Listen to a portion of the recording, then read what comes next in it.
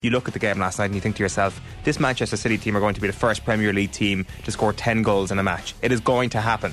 We are going to reach that high water mark. Subscribe now to the OTB Football Podcast stream wherever you get your podcasts and download the OTB Sports app. The Sunday Papers on Off the Ball.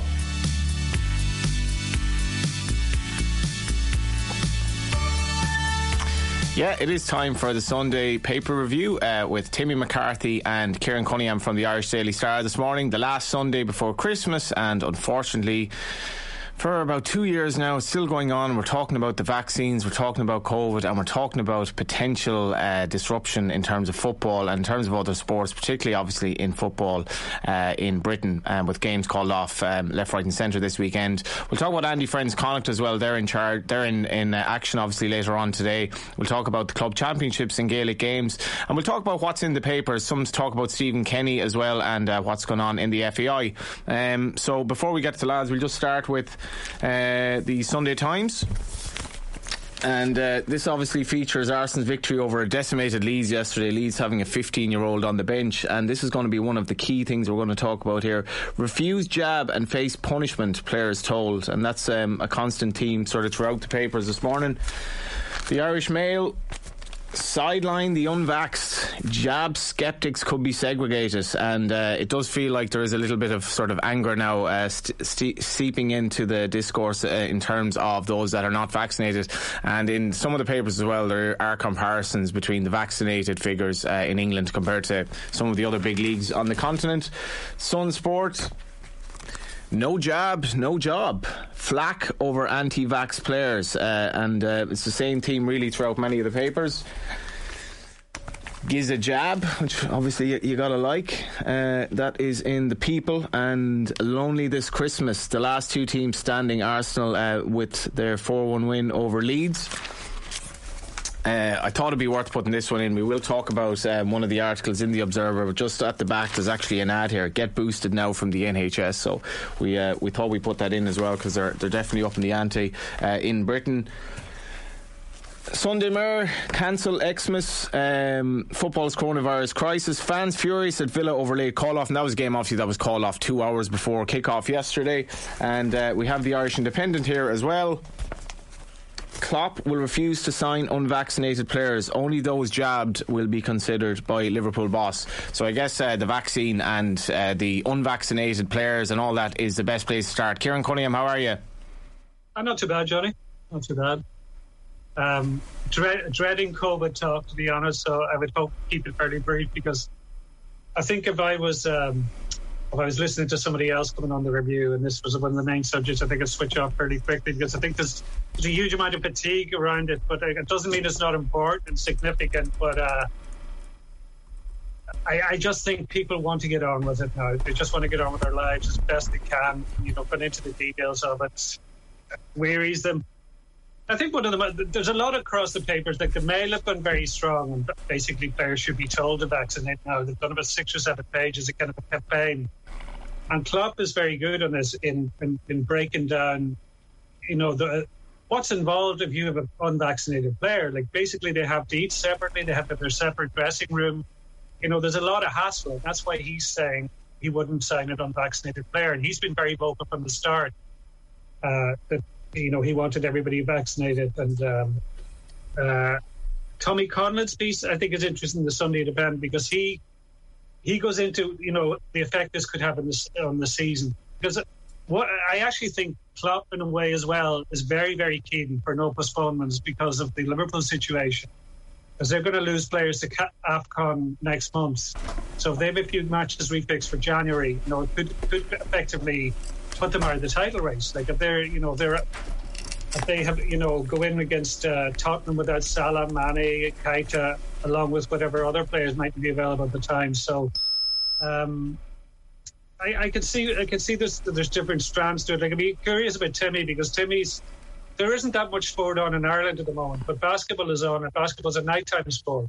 So that's one that's going to be very much affected by the restrictions. So I'd be curious on Timmy's take around that.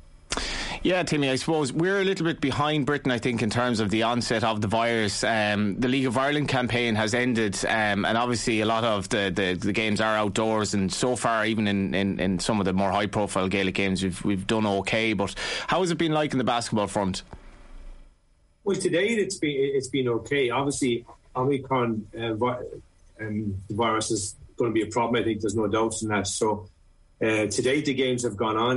People have worn masks, that have elected wore masks and stuff, and it's gone fine. The National League has carried on up to now. Ballincollig are undefeated in the Super League, so they won yesterday. So it's gone fine in that sense. But there's no doubt that this new strain is going to pose challenges. And when you look at what Kieran was on about the papers and the UK situation, which seems to be. I was on with a client of mine in London the other day, and he said basically it's out of control. He said COVID is out of control in London. He says no matter where you go now, Tim, in London, he says you're in real danger if you get COVID. So it's a big challenge for all sporting organisations. For basketball, it's a challenge because it's indoor, obviously, so it has more implications in a basketball sense. But there's no doubts that all of this, is a long time we're dealing with COVID. But being unvaccinated is definitely a problem. There's no doubts in that. Obviously, if you're vaccinated, you can still pick up the virus. But it looks like that's, that the unvaccinated situation is becoming a bigger focus in the UK, particularly in the football and in the Premiership. I thought Oliver Holt's paper, piece was fascinating in the Mail and Sun. I just thought to myself, the statistics were around the world interesting, that 98% of the Italians in their league are vaccinated and 92% in Spain and in Germany. So I thought that was very interesting, where it's 60% in the UK. I also thought he made the point about rumours, that people believe that Christian Eriksen, suffered a heart issue because of being vaccinated. And I just thought he laid it out very clearly that at the end of the day, his headline is, forget the cranks and the fools. It's time for vaccines and players to wake up and realise they owe it to the game, the fans, and the vulnerable to get the jab. The big thing about the COVID situation in the Premiership for me is, if you're a journalist, you have to have a COVID pass to get in. If you're walking in the ground, you have to have a COVID pass to get in. Mm. And yet, if you're a player, a professional, you don't. So I just think there's a bit of inconsistency in. Obviously, the Germans have a legal basis where they can actually, and they've done that in Bayern Munich, and also stop people's wages if they get sick because of being unvaccinated. The UK doesn't have that flexibility. But if people got vaccinated, I know it's an individual choice, and I know there's different reasons, but the science is telling us that if you get vaccinated, your chance of spreading it is less, and your chance of getting more sick than with the vaccination and without the vaccination is also less. So, if the Premiership wants to go on, I'm a Chelsea fan, so they have a World Club Championship in February. They're going through an awful period at the moment, and they have six players now with COVID, so they don't want any logjams. Klopp, as Kieran said, doesn't want a logjam because of the African nations. So, but the reality is the Premiership right now is in danger of being a substandard product if you have teams going out with reserve players and underage players because of COVID. So the risk is that this will become worse before it gets better. If Omicron is telling us anything, and the science is telling us it's more transmissible, it means there's more problems coming down the line for the Premiership. And that's the reality. And Kieran, this is the piece, there's a Timmy reference there, it is in the Irish Mail on Sunday, and it just, I guess it in fairly stark terms, 98% vaccinated in Serie A, La Liga 92% and 68% in Britain. And I mean, the mind does go a bit back to Callum Robinson when he scored that goal in Azerbaijan, and he kind of cupped his hands up to the crowd. And Callum Robinson was probably a little bit unfortunate in the sense that he was catapulted into the storm that week. But, this issue hasn't gone away. And to my mind, Premier League players have a lot to answer for here, those that are resolutely unvaccinated. I do. I think they have a more responsibility, especially when you look at their... I know people don't like often when you bring up salaries, but these guys are paid so well. And it's been very, very difficult time for supporters. And, you look yesterday, the game was called off with 2 hours to go, and supporters would already have spent a lot of money for tickets or getting to that game, or going for lunch before that game, or whatever, their travel, etc.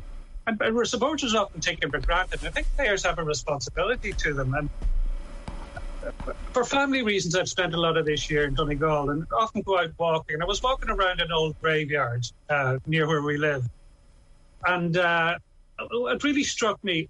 just looking at the gravestones, how many people in that graveyard died young? Yeah. And what was the reason? Spanish flu, TB, and smallpox. They were mass killers, right? And largely they were eradicated because of vaccination. But there's all these cranks now, as Oliver Holt says, pushing this about football are supposedly collapsing because they're taking vaccine, even though it's complete nonsense. Like it's been disproved by everybody. But they're more inclined to believe a tweet from Nicki Minaj saying that your testicles explode when you take the vaccine, rather than actual scientists. And that's an issue. You can feel as well, Timmy, a little bit of anger kind of seeping in now that, I guess the clubs have gotten away with this over the last, the variant wasn't quite as bad as it is now and is going to be over the last month or two. But, it's a bit of a shit show in England at the moment, to be fair. Absolutely. And I think you see more anger, from supporters. I think, what happened yesterday, the Aston Villa situation 2 hours before the game, is an example of what could happen going forward. And also, to just develop Kieran's point of it, these are highly paid professionals. And if you're unvaccinated in that environment and you create an environment where other people get COVID because you've been unvaccinated, that's a real issue. And I just think that, look, COVID isn't gone away and it won't go away for a long time, okay? The only defence we have against it is a vaccination and boosters. That's the only defence we have. We can criticise everything we want, but that is really the only defence we have against COVID. We have no other defence. So what we've got to do is basically we've got to make sure that we get as many people vaccinated as possible, and then if you're unvaccinated, I believe in the UK it's going to be a real problem. Now legally they can't do anything contractually, but I do believe that the anger of the fans and all the players within the setup. So imagine if you're a professional team and one person decides not to get vaccinated and contracts COVID and spreads it amongst the players. And even though you may not be as sick as you would have been if you were unvaccinated, you're still not able to play because you have to self-isolate for 10 days and depending on the impact. They talked in this article about the Joshua Kimmich, who is unvaccinated and has now a lung problem because of it, right? And is really struggling and, could be out for another extended period because of this lung problem that has developed as a result of contracting COVID. So I do believe there'll be anger amongst the fans. Look, this time of the year, you've so many games normally around Christmas, that right now is under threat. You've the Brentford manager asking for the thing to be cancelled, for 2 weeks to try and settle it down. But 2 weeks won't change this. That's the reality we've got to be clear about it. 2 weeks won't change this. And as Kieran talked about the graveyard and Donegal, what was the defence against those illnesses was vaccination. And that's the only defence we have. And I just thought that Oliver Holt. I also thought Rod Draper was interesting in the next page, 76 and 77 in the Mail on Sunday, when he sort of there was a point about how Premier League clubs measure up, but in the end of it, a little footnote, he says each Premier League club was asked by this newspaper about the vaccination status of their players. 2 of them told us that the majority of their players had been vaccinated. 10 said they could not disclose confidential medical information, and 8 didn't respond. And I thought that was very telling. That of 20 clubs asked, only 2 gave some kind of answer, okay, and 18 gave no answer. And if that's the mindset of the 18 clubs, then I think the Premier League is in for a tough period. Yeah, Klopp's been very good on this as well. I think the whole kind of secrecy about who may or may not have COVID is at this stage is quite bizarre. I felt it, to be honest now, I think the mainstream media, particularly over the last 4 months, like the fascination and the constant COVID coverage for me is almost lazy journalism at this stage, because there's an awful lot going on in the world, and this has changed now with the Omicron variant and obviously all the cancellations. But I've made an executive decision that we're not talking about COVID for the rest of the paper review. We're going to get on to something else because there are lots of other things in the paper. We'll start with you, Kieran. We'll let you start wherever. Obviously lots of chat about Stephen Kenny, the ongoing contract situation there. Very good interview with Andy Friend as well, featuring among the papers this morning. I thought Dermot Crowe on some of the less kind of favourable stuff that was on the pitch in GA and the Sunday Endo was very interesting. Well, where would you like to start? Maybe with the Dermot Crowe piece, actually. This was interesting. Yeah, and I'll tell you a bit why, because one thing that annoys me about coverage of Club GA is that I think it's overly sentimental. That often is held up as, Joe Brawley is very guilty of this, but there's a lot of others, there's held up as an example of all that is good about sport. Yeah. Whereas the county game gets a kicking, And I think there were between Camogie and Gaelic football, I think there were 4 live games on yesterday on TV between RT and TG Cahir. But I didn't sit and watch the full game in any of them, but I had them on the background and watched bits and pieces. And the bits I watched now, I saw 3 different players in different games go down, having been taken a knock on the arm or their chest, but they went down holding their faces. And this is the headline here, yeah. Sorry to interrupt here now. Purveyors of dark arts risk shaming their communities, and we will give flattering, favourable coverage and sentimental coverage to the club game as well. But this is a point that is obviously Dermot was making, that there's a lot of stuff going on that is the dark arts, and you could see some yesterday as well. Yeah, like he goes into basically simulation, which is getting at or diving. But and this happens in virtually every game you watch, at any level now. And partly it's incredibly cynical because it's playing on the fear around head injuries. Because head injuries and the danger of concussion have got so much publicity that if you go down holding your head or your face, the referee straight away, they've heard so much about this. They're under pressure to make a decision, to show a card or, give a free or whatever. And oftentimes it's not contact on the head at all. And also, Dermot gets into sledging, how, sledging has just become such a part of the GA club level as well as the county game. And I think it's important to highlight the stuff around club, because, I know some of the stories around clubs this year about the money that's been taken by some really mediocre coaches and the way they've messed clubs around. The great white elephant of the Gaelic games. Yeah, and club, it's actually, I think it's a far bigger problem at club level than county level. And I get really sick now the way the club game is held up. There are awful games at club level as well as at county level. There is the terrible cynicism at club level as well as county level. It's no exemplar. It's human beings, and human beings are flawed. And there's a flawed at club level as at any other level. It's a worthwhile piece by Jeremy. Yeah, he says here, Timmy, already we have had to deal with the plague of moronic sledging, and I couldn't. This is one thing I hate more in sport, and Gaelic games particularly bad, is sledging. I think it's just so abhorrent. Simulation is part of that same dark web of deceit. In a recent hurling championship match in the capital, one county player had his marker spend his time virtually nose to nose, shouting abuse in his face, while the ball was of little relevance to him. And unfortunately, this is County Irish club, Timmy. This is reality. Yeah, and I believe the difference that is happening now in GA is that, and one time GA said in a high moral ground and said, it's only soccer players do that, particularly foreign soccer players. That has now been quashed, because not just at club level, but at inter-county level, this is going on. He made one point, just above that point you just called out. Thankfully, there appears to be a general abhorrence of this kind of practice in GA.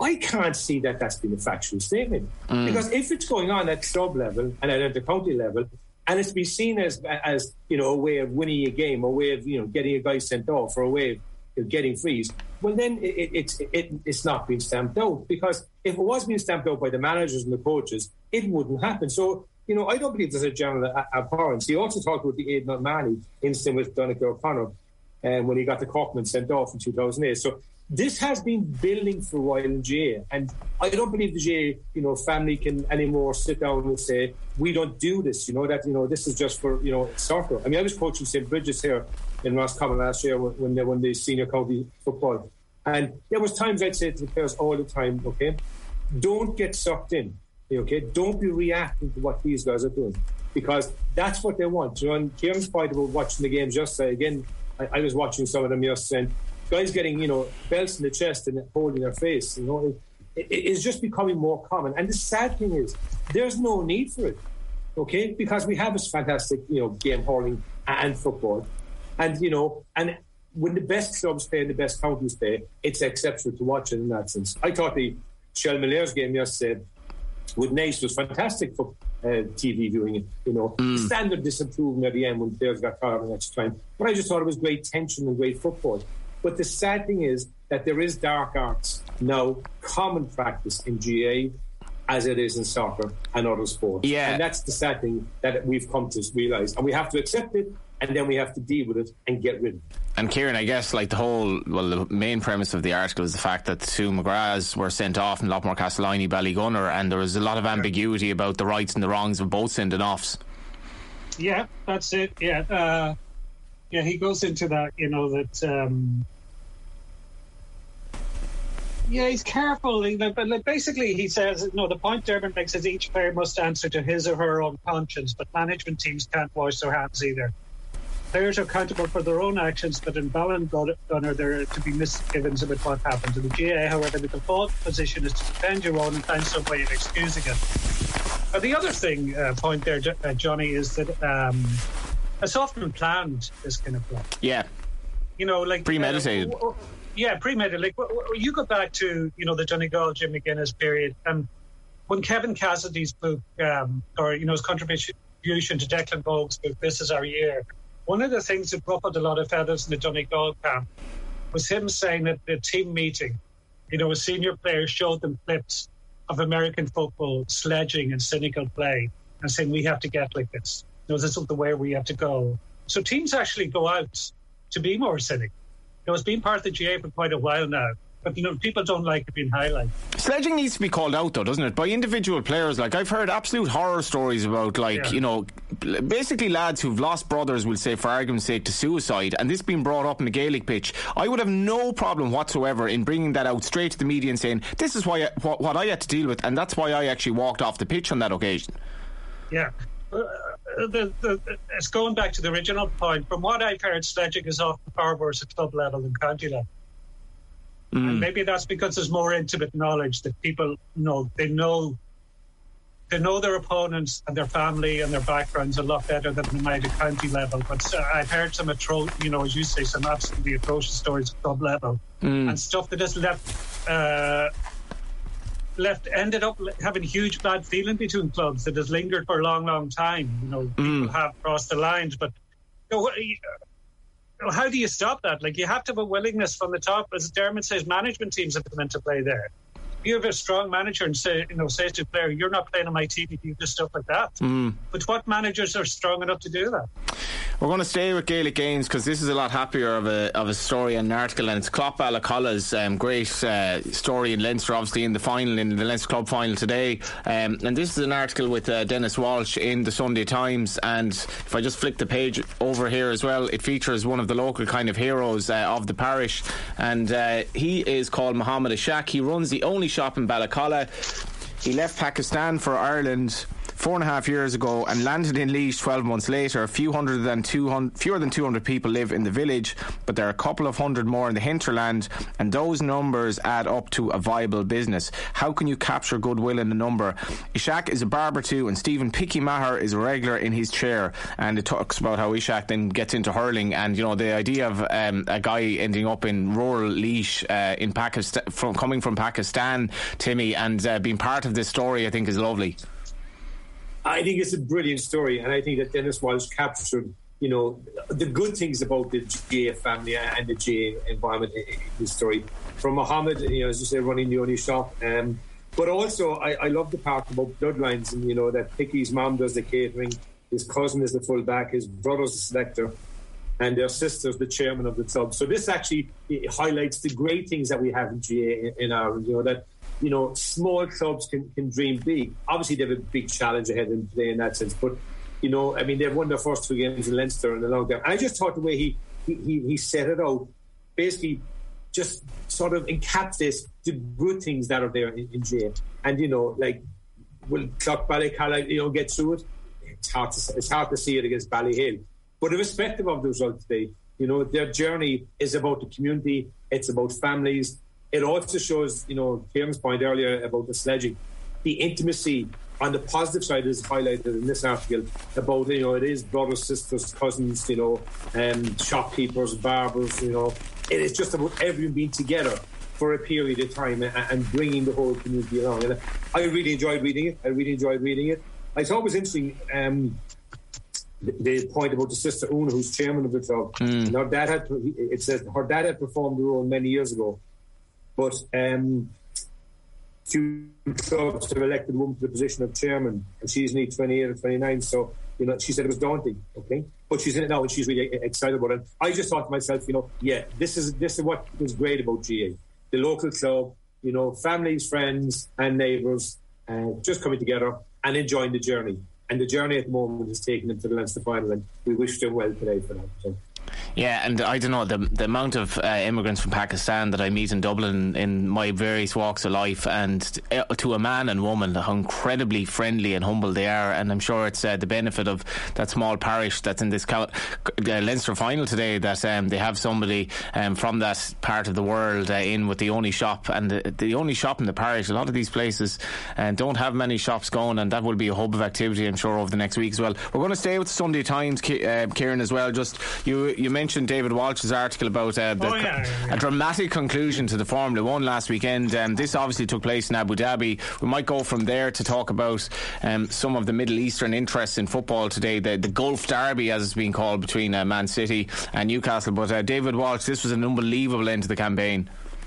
Yeah. Now I have to say, full disclosure, I didn't watch it because neither did I.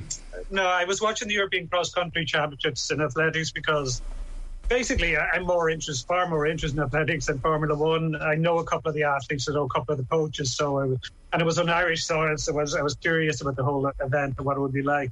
It was brilliant, 7,000 people there. It was €8 in, free for kids, so it was a great day. But I've read about it since and seen replays of how it ended. And I have a lot of problems with Formula 1. Like, if you look at the last 3 Grand Prix, Johnny, of the season, took place in Saudi Arabia, Abu Dhabi and Qatar. What's your point, Kieran?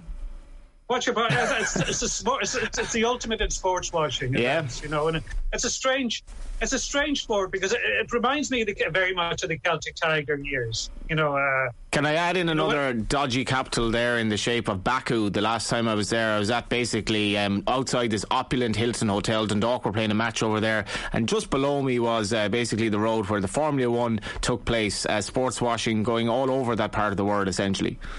Yeah, absolutely. But, just going, there was a time when Formula 1 was massive here. Like, when I started out in the Star, 2 of our columnists were Eddie Jordan and Eddie Irvine. The idea now that you would be given, and they used to get 2 pages each of their columns, but the idea now you'd be given that much space to a Formula 1 columnist in Ireland is unthinkable. But they were very much at the forefront of the sport at the time. And I think, there was money washing around Ireland. It was a Celtic Tiger sport. And I remember I never got it. And I remember people saying to me, you have to go to a Grand Prix to get it. And eventually a junket came along. And I was offered a free trip. And if you junkets don't happen in journalism anymore. No, they don't. And especially this kind. I'll tell you about this one. And they say if you're offered, if you go to a Grand Prix, the one you should go to is Monaco. Because, it's not a track. It's through the streets. It's more dramatic, etc.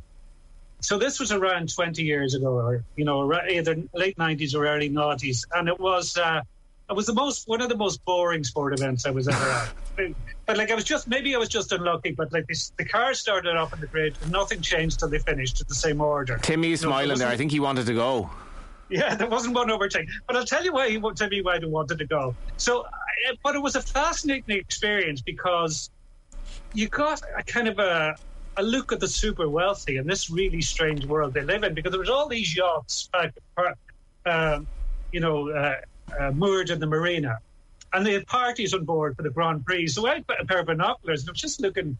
I spent most of the time looking at the parties and the yachts and wondering about these people. But the other thing, it was some sponsor that took a few journalists over to Monaco, to Monte Carlo, and all the sponsors have motorhomes. Like each of the teams would have a motorhome and a reception beforehand. So we were all out the night before, and there was a load of Irish hacks, pretty dishevelled and wearing not exactly designer gear, I would say. And who walks into the motorhome? Kate Moss and Naomi Campbell. Nothing dishevelled about that pair. No, and that's just such a different world, and it's still got that kind of cachet. Like I do, I said this flippantly before, but I actually think there's a greater truth in it. There's a lot of people who adore Formula 1 that don't really like sport, but they love the whole thing about Formula 1. And David Walsh's piece basically is about how Formula 1 manipulates audiences and how they use the Netflix series Drive to Survive to build its popularity. And even though it's a dishonest documentary, like he goes into the way it's edited. Like there's things, there's dialogue from one scene that are transposed into another scene to make it more dramatic. And things are shown out of sequence, etc. And that's very interesting because, of the claims that basically the ending of this season was manipulated too. to make it more dramatic and make it more popular. And that's something that would make you question the sport. It would make me question it anyway. Timmy, you weren't in Monaco with Kate Naomi. Well, the reason I'm smiling is that I had to get a junket to Monaco 2 weeks before the Grand Prix many years ago, in that sense. And we actually got to drive the street in a car. So in a souped-up car, we actually got to drive the track. And that was a brilliant experience because you kind of had the impression that you were a Formula One driver for a period of time. But I never got to a social event where Kate Moss and the other family got in. So obviously that was for high affluent people from the Star and their cohort and that stuff. But what was interesting, I didn't watch the Formula One race, but I saw the last lap. I just flicked that movie, and there was the safety car was going on. I said, this is interesting. And then there was the big discussion about will they let cars lap. So for the last 3.4 miles was what I probably saw, which is the lap. I really enjoyed it, just from the point of view, and the fact that Hamilton got beaten, Verstappen won, probably made it more enjoyable in the context of the event. But look, it's for the super wealthy. It's like the yacht around the world yacht races. This is for the super wealthy in that sense, right? And I've never seen a Formula One event live. But I think you can dip in and out. I think David Walsh's point, though, was a bigger point, though, about that, sometimes when you see stuff, not just on Netflix, as he called it on Netflix, about, Drive to Survive, don't always believe everything that you see, because it is edited. They are putting clips into different situations. He talked about Lewis Hamilton saying it's a little scary and makes you feel vulnerable. But he was actually talking about catching COVID, not about an accident that had taken place. So I think his point was that sometimes, the big thing here is Formula One doesn't care about the fact that Netflix didn't give an authentic documentary. They gave, a cinematic documentary, which was blast off. But it is. Sorry for cutting across you very quickly, though, Tim. It is quite interesting from a journalistic point of view, because if you took quotes out of context to that extent in the newspaper. Mm-hmm. You would be in big trouble. Or you'd be the leader of the UK at the moment. For however long that will be. But anyway, No, but you're right. The point is that it was accepted. There was no issue from Formula One, which is what David was. Yeah, because I think that's what David got into in the end. It's sports entertainment as much as sport. There's a very interesting part on that about Rory McIlroy was asked about this on the No Laying Up podcast. And he was asked if golf was an entertainment sport, a participation sport. And the presenter, Chris Solomon, said, are you not in a huge hurry to turn golf into F1? And McIlroy said, oh my gosh, no, not after last week. Netflix is about to make a documentary of the PGA Tour, and that'll be a wonderful thing and great for the profile of some of the players. However, what happened on Sunday in F1 is that the narrative was more important than the result. That can never happen in golf. The story can never be more important than the actual result. And I think there did seem to be an attempt to create a story. Which is it's fascinating as well, because the documentary opened up so many people to the sport, and I guess the possibilities of what Netflix documentaries can do. But if we just stay with the Middle East, and then we might go back to the Sunday Times. I'm not sure if either of you, I sent this on, lads, you may not have had a chance to read it, but Jonathan Wilson, he's a really, really good journalist in The Observer, and he's just talking about the Gulf Derby today, effectively, City meet Newcastle. It's worth asking, what is the price of a supporter's soul? And the article itself concludes with, welcome to modern football. It stinks, but we need it. And he says, but so far we have retreated into self-absorbed tribalism, that fans welcome their distant overlords despite their hideous human rights record because they promise high-class football. The price for fan soul, ? The appointment of Eddie Howe and a whiff of James Tarkowski. The only way for an outsider club to bridge the gap is by the invention of a sugar daddy, and so they are welcomed as implausible anti-capitalist disruptors, even if they have bone saws in their pockets.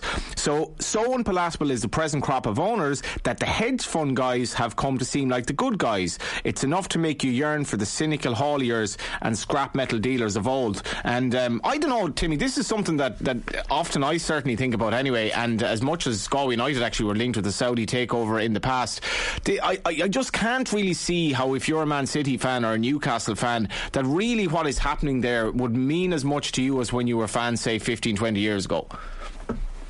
It means nothing. I mean, the Newcastle fans, I was actually away recently and I met a couple of Newcastle fans, a couple, really nice couple, very genuine people, thrilled to be getting more money. Just absolutely thrilled to be getting more money. Is there any morality at all, though, then? Like, do you know?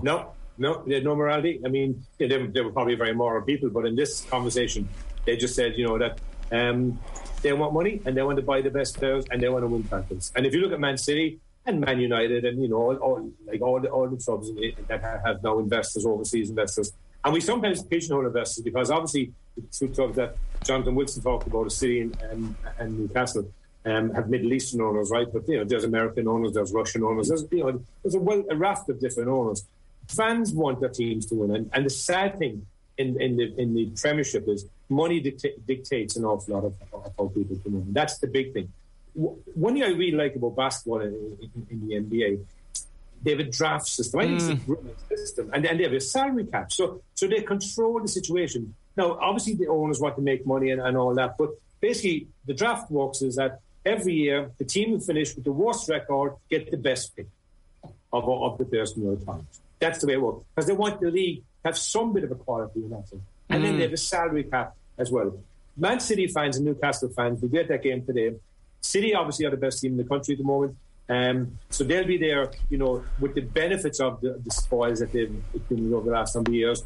And Newcastle fans will be at the game saying, this will be us in the future because we have this money.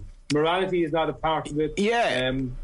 Irrelevant. Yeah, it's funny because I was talking about the various taxi drivers you meet in Dublin, and so many I meet from Pakistan and from India, and I met an Albanian taxi driver the other day, Kieran, and I was talking about the 3 Albanian sons of Albanians that were playing for the Ireland under-17 team last year, Kevin Zeffy notably, but he got into a conversation with me. He said, I've just given up on football, it's far too much money, I'm fed up with it, like I've no interest anymore. Like, where is the Premier League going with this? Because like you have, as you say, Manchester United are run by the Glazers effectively to make money and to kill off the debts and so forth. Man City are run as a sports washing basically operation from the Middle East. Newcastle, don't get me started. Like, where are we going with this, where the local fans really become less and less relevant? Yeah. And it goes far beyond the Premier League, obviously. Like, what happens a year's time? It will be 1 year from yesterday to what? Do you know? What happens a year ago? Just a year. A year's time minus 1 day is the World Cup final. Oh yeah, sorry, yeah. In a year to come, I can't wait for it. Yeah. 8 stadia in a country of like 2 million people, built with people dying to build them, basically. Yeah. But isn't it incredible? Like, we're all winding down, getting ready for Christmas, and this time next year we'll be digesting what had happened to the World Cup final the day before. It's complete madness. It's down to the power of money and the power of sports washing.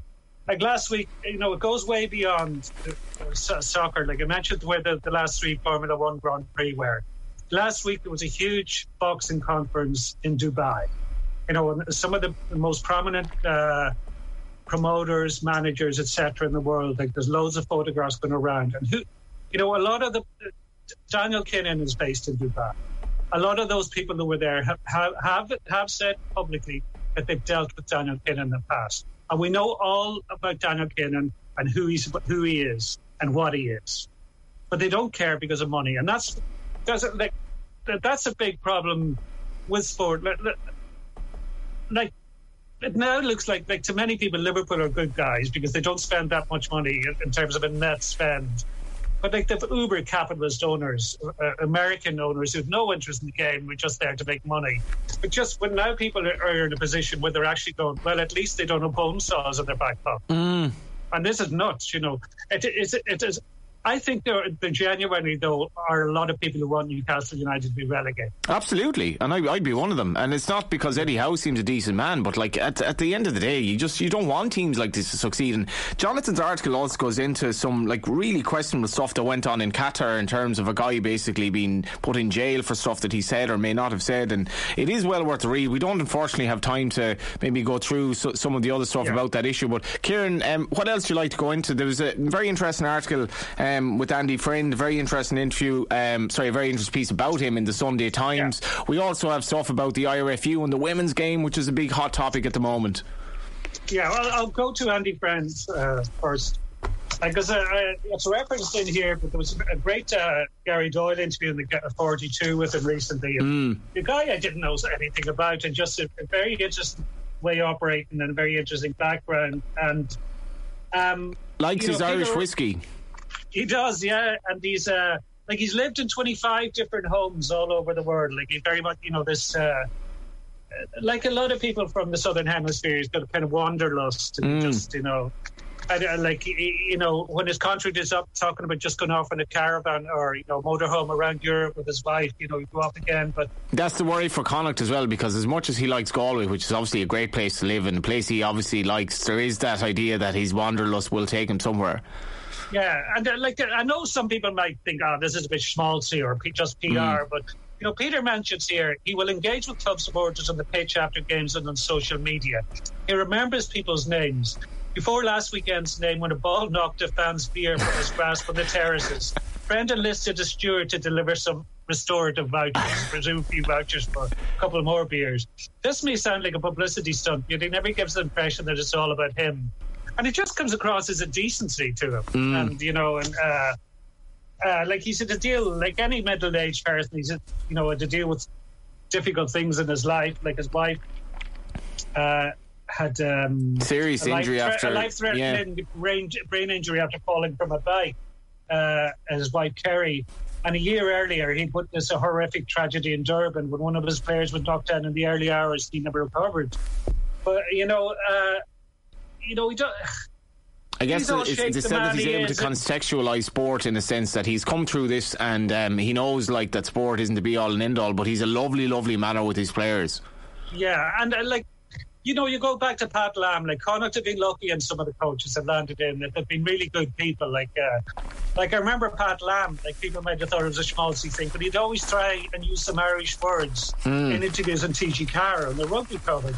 And I think it's just decency. They just come across as good human beings. And, Colin Sheridan is mentioned there, who writes for the Irish Examiner. That's right. And his bikes, I think he's a neighbour of Andy Friend, and his bikes were assembled by him last Christmas Eve. He's very handy with his hands. He bought bikes for his kids, and Andy Friend helped him put them together. So it's worth a read. He's a nice guy. Lovely article, Timmy. Well, first of all, you get a sense of who he is, which comes across in the article. The thing I really liked about it was just from a coaching point of view. The thing I picked up was he was recommended by John Kingston, who's an old coach at Galway Region. But he said, in my opinion, coaching is 80% man manager and 20% knowledge, which is an interesting sort of definitive statement to make. Would you agree with that? That was one thing that struck me about the article. Would you agree with that? Because that obviously contextualises a lot of where coaches might be going wrong. Well, I'm not sure I agree with the 80-20, but I agree that the majority of coaching is about man management. But you have to have the technical skills to coach. You have to have the technical ability to get your players to do what you believe is the right thing for the program. So whether it is 80-20 or 75-25, I do believe, Johnny, that it's a critical thing in that sense. And it's about, the line I really love, it's about aspiring to bring the best out of people, to bring people together. And that's what great coaches do, or managers, whatever title they have in different sports. They have the ability to set a vision, an expectation for the team and for the program, and get people to buy in. But I've always said, in any team I coach, Johnny, a team is made up of individuals. So the individual must perform to the best of their individual ability if you want the team to perform to the best of its ability. And sometimes we lose that. We say, no, that the team is more important. The team is absolutely the ultimate situation that we're all striving for the team to be successful. But we can only be successful if we get the best out of each individual. And reading this article, you could see from the outside that Friend has that ability to get the best out of the people he's playing with. How long will he stay there? It's hard to know. But I think the thing he says is that he lives in the present, so he doesn't look too far ahead. So let's enjoy him while he's in the present. But I do believe his point about getting the best out of people is something all coaches and managers should be conscious of. Get them to be their best, and then the team will be a lot better if every individual performs to their best. And if we stay with rugby, Kieran, the issue of the women's game in Ireland and the IRFU is unsurprisingly, apart from a couple of articles, Shane McGrath in the Mail and Eamon Sweeney as well in the Sunday Independent. Now, I'm not the biggest rugby fan in the world, and I've gone to kind of a couple of women rugby games throughout my lifetime, I guess. But Irish rugby is obviously, you get the feeling that from my perspective, I'd imagine for parents, like if I were a parent, I wouldn't want any of my children playing rugby, full stop, right? And if it were a girl, I'd probably be even less inclined again. So I'm suspecting, now I haven't been reading much about this, I'm suspecting that it's not that easy to get young girls to play rugby when there are a myriad of other sports, yada yada. But just from reading today's couple of articles, Eamon Sweeney in particular, it seems to me that the IRFU just don't really seem to care that much about it. What do you make of it? Yeah, well, there's a lot of there's a huge amount of coverage of this across the board, and it comes from 62 current and former Ireland players sent a letter to the Minister for Sport expressing their lack of confidence in the IRFU management of women's rugby. And if you can imagine, that was 62 current and former male Ireland rugby players or Ireland soccer players, the wages would cause. So within that, not bubble, but within that milieu, it's huge. It's obviously huge. And I think Eamon Sweeney, gets to the nub near the end of the piece. And, just to declare an interest, the RT Sports Awards were last night. Rachel Blackmore got Sports Person of the Year. And I was one of the judges for those awards. And 6 of the 8 on the sports list were women. And you will see that in all the reviews of the years. Yeah, that this was very much the year of women in Irish sport. Like, there's never been a year like it in terms of female success. But Eamon Sweeney makes a very valid point here. He said rugby's played no part in that extraordinary year for women, he means. Its players have been on the outside looking in. Just as there'll be next year when the World Cup takes place to the accompaniment of more publicity than ever before. The IRFU's tenured responses perhaps result from the complacency of an organisation which just isn't used to being criticised. That so many players will protest in such a public fashion is a major story, yet the response fell well short of what was required. And I thought that was a good point because, you compare it to the FAI, has always taken a kicking. The GAA regularly takes a kicking, but the IRFU is mostly praised. And when there is a bit of criticism, they reacted really badly and with a very tenured statement. But he makes a good point just at the very end as well, Eamon, that both Irish Sport Ireland and the Federation of Irish Sport made no response to the rugby letter. Sport Ireland have a responsibility, as he says, because they've given 18 million of extra state funding to the IRFU. So, where are they on all this? So I think there was a fair amount of coverage of this story over the week, but I think Eamon Sweeney summed up, or he got to a few key points in that piece. Yeah, we have sort of 10 or 15 minutes left, so I'll leave it over to you, Timmy, what you want to get into next. There is an interesting article, Paul Rowan, in the front of the Sunday Times, where he's talks about growing tension over the FAI basically spending of the COVID cash split, and the money itself was 19 million, 12 million going to the FAI, 5 million to the League of Ireland, the amateur game getting 2 million. And there's a quote here from Tony Gaines, Secretary of the North Dublin Schoolboy Girls League, where he says it's ridiculous, they're absolutely obsessed with the League of Ireland. You'd think there is nothing else. Just an extraordinary comment really to make, considering it's actually the professional game in this country. I don't know if you read this, Timmy, or some of the other soccer related articles, obviously pertaining to Stephen Kenny and his contract as well, which still hasn't been signed, which may have something to do with the fact that the CEO of the FAI for the last 14 years or 14 months or whatever it is since he got the job hasn't actually moved to this country. So I did read the article about the cash split, and obviously Tony Gaines gave a very emotional statement in that. I think what was interesting in the article though is that the FAI was saying that Sport Ireland are deciding how the money is spent. They want to spend in the professional game. So that's a very interesting point that was sort of near the end of the article by Paul Rowan. That the Sport Ireland want the professional people to be getting. Where really, if you want to develop any sport, and I think one of the problems with the RFU have in the women's sport is we're developing it underage, and having people coming through into a feeder channel seems to be a problem in the women's rugby game with the numbers they have. So it was interesting that that the tension about the cash, the amateurs are getting less of it, and the FAI are saying that it's Sport Ireland are doing it. If that is correct, I'd be surprised. I'd be surprised if that was correct. But it definitely is an issue that, when you get 19 million quid, you'd expect the amateur game, which is the most dominant part of the game, to get more than 2 million, which is a small number of it. But it then goes on to the Stephen Kenny piece. The last paragraph is about the Stephen Kenny. They've had initial talks. I wasn't aware that Jonathan Hill was still living, even though I did read in one of the articles that from England the other day. He was asked the question. So, well, do you not find that extraordinary, Timmy? Like he's in the job over a year, yet he hasn't moved to Ireland. And I understand, like, this is presumably making the contractual things a bit more difficult because, like, he lives in a different country to the manager. So I would say, in my experience professionally, you know, if you take on a new role in a new situation, like I moved from Cork to Athlone to set up a company for the post office. You know, it's part of your expectation that you're the chief executive. You move to the location where it is. Maybe COVID has exaggerated that, Johnny, in the sense that maybe he's you know, had the comfort of not moving while COVID was on. But it's unusual that he's not in Dublin if he's planning to stay long term in the job, and that's another question, I suppose. But you'd expect the chief executive to be domiciled in the country or the county of where his employment is. The Stephen Kenny one, it seems, Philip Quinn talks about it in the Mail on Sunday. It's a situation, he says, is a lot messier than it needs to be. Until they decide what they're going to do with Stephen Kenny, this is going to rumble on in that sense. And, you know, they've got to make a decision. Do they want Stephen Kenny or do they not want Stephen Kenny? Well, I'd say, to be honest, Timmy, I'd say it seems like it's straightforward enough that he will be there until the end of the Euros. And I'd imagine it's more like the nuts and bolts of maybe how much money he's on and other little matters like that. But it must be complicated by the fact that the CEO does not live in this country. Well, I would say the fact he's not living in the country wouldn't complicate the negotiations because they can be done over video conferencing and whatever. But I think the big issue that it looks to be like little one-liners in the article on the Sunday Times at the very end.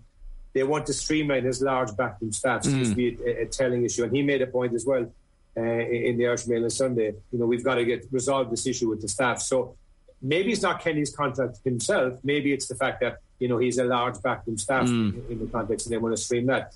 But the reality is, you either back him or you don't back him. There's no in between. You can't say we want you to be the manager, but we don't want you to have your backroom staff. You know, we want you to trim that down. You either back the manager or you don't back him. And right now, that's where I see the split is and the tension is that, you know, they're still not fully convinced about Stephen Kenny, to my observation. And what they've got to decide, if we're going to back him, and I would back him at this point, I might back him. I give the guy what he wants and then let him get on with the job and hopefully, you know, get us to the championships in a couple of years' time. But that backroom staff could be their way out because ultimately then Kenny has a choice. If they don't give Kenny the backroom staff he wants, well, he has a choice to make. So, you know, there could be a bit of gamesmanship going on between both sides. What else? From the outside. What else you got, Kieran? What else have I got? Let me see. Just on that, Johnny, I think ultimately that's about money. I would say it probably is. Yeah, like it's just like I don't think the backroom staff is that much bigger, if at all, than under Martin O'Neill or maybe under Giovanni Trapattoni. I think the complexity of it is that obviously Kenny's looking for a deal that has a time frame in it, and then if you look at the likes of Anthony Barry, obviously his day job's at Chelsea, so there are complexities there. Yeah, that's what I mean. And I think the big difference now is that Dennis O'Brien isn't paying for the manager and the assistant manager. They're paying a large chunk of it. And now they have to come up with the money themselves. And I would have think that there's been quite a bit of coverage of Anthony Barry in the UK over the last month. And his star is rising all the time. And if Chelsea won the Premier League, which they could well do, it will rise even more. So holding on to him won't be easy, and it might come down to money. So I think, you know, from all that's come out, they want Kenny to stay. But I think they're looking to make cuts elsewhere. That's my guess. Yeah, and go ahead, sorry, Kieran. Sorry, you wanted just where I was going to go to Tyg Leader in the Mail on Sunday, an interview with Mark Gallagher.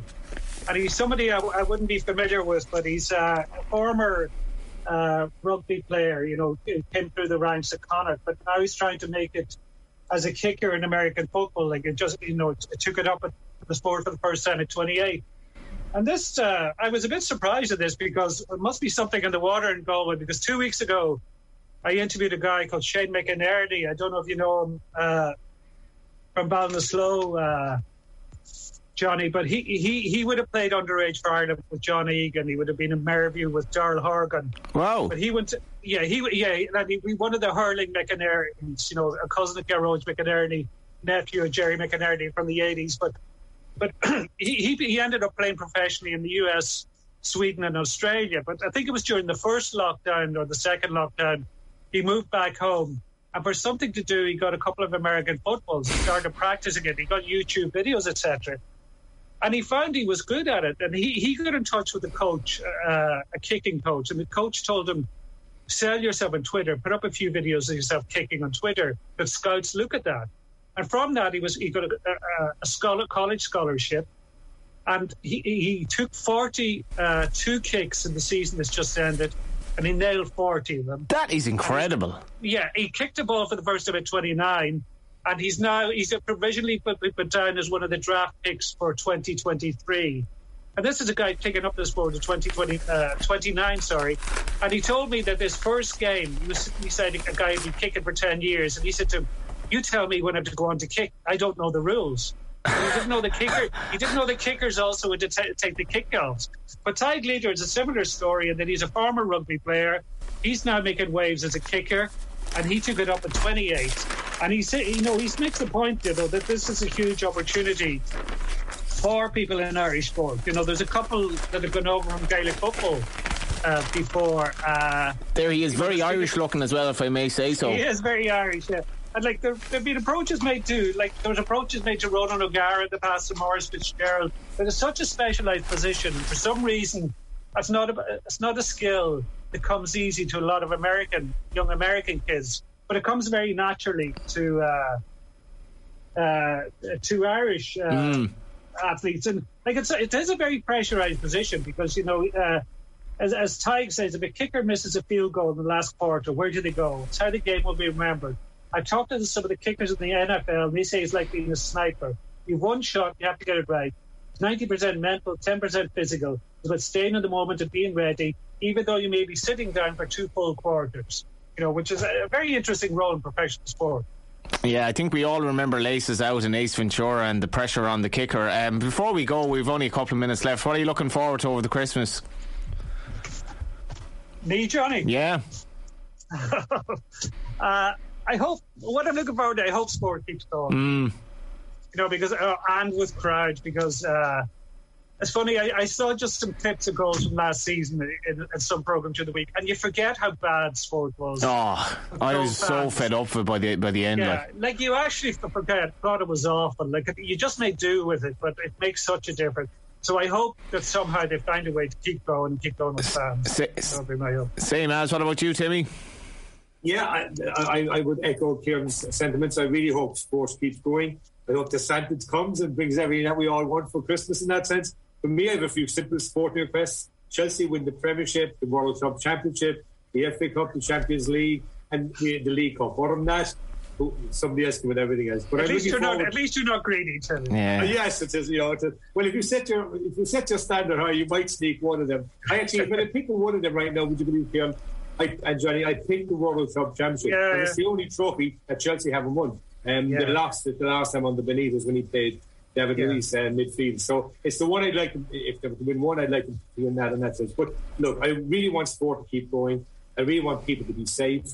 I would encourage people, to make sure that do whatever it needs to be safe, and that, just as I said, wish everyone a happy Christmas and look forward to chatting again in sport and other things. Yeah, and whatever about the Glazers and these questionable Arab states, at least you can't say anything about Chelsea's ownership. It's proper, it's good, and we all love Roma. Johnny, completely.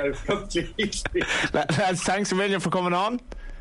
Good to see you, Johnny. Thanks, Johnny. Thanks. Happy Christmas to the two lads, and happy Christmas to you as well. That was the Sunday Paper Review, and we shall be back after Christmas. The Sunday Papers on Off the Ball.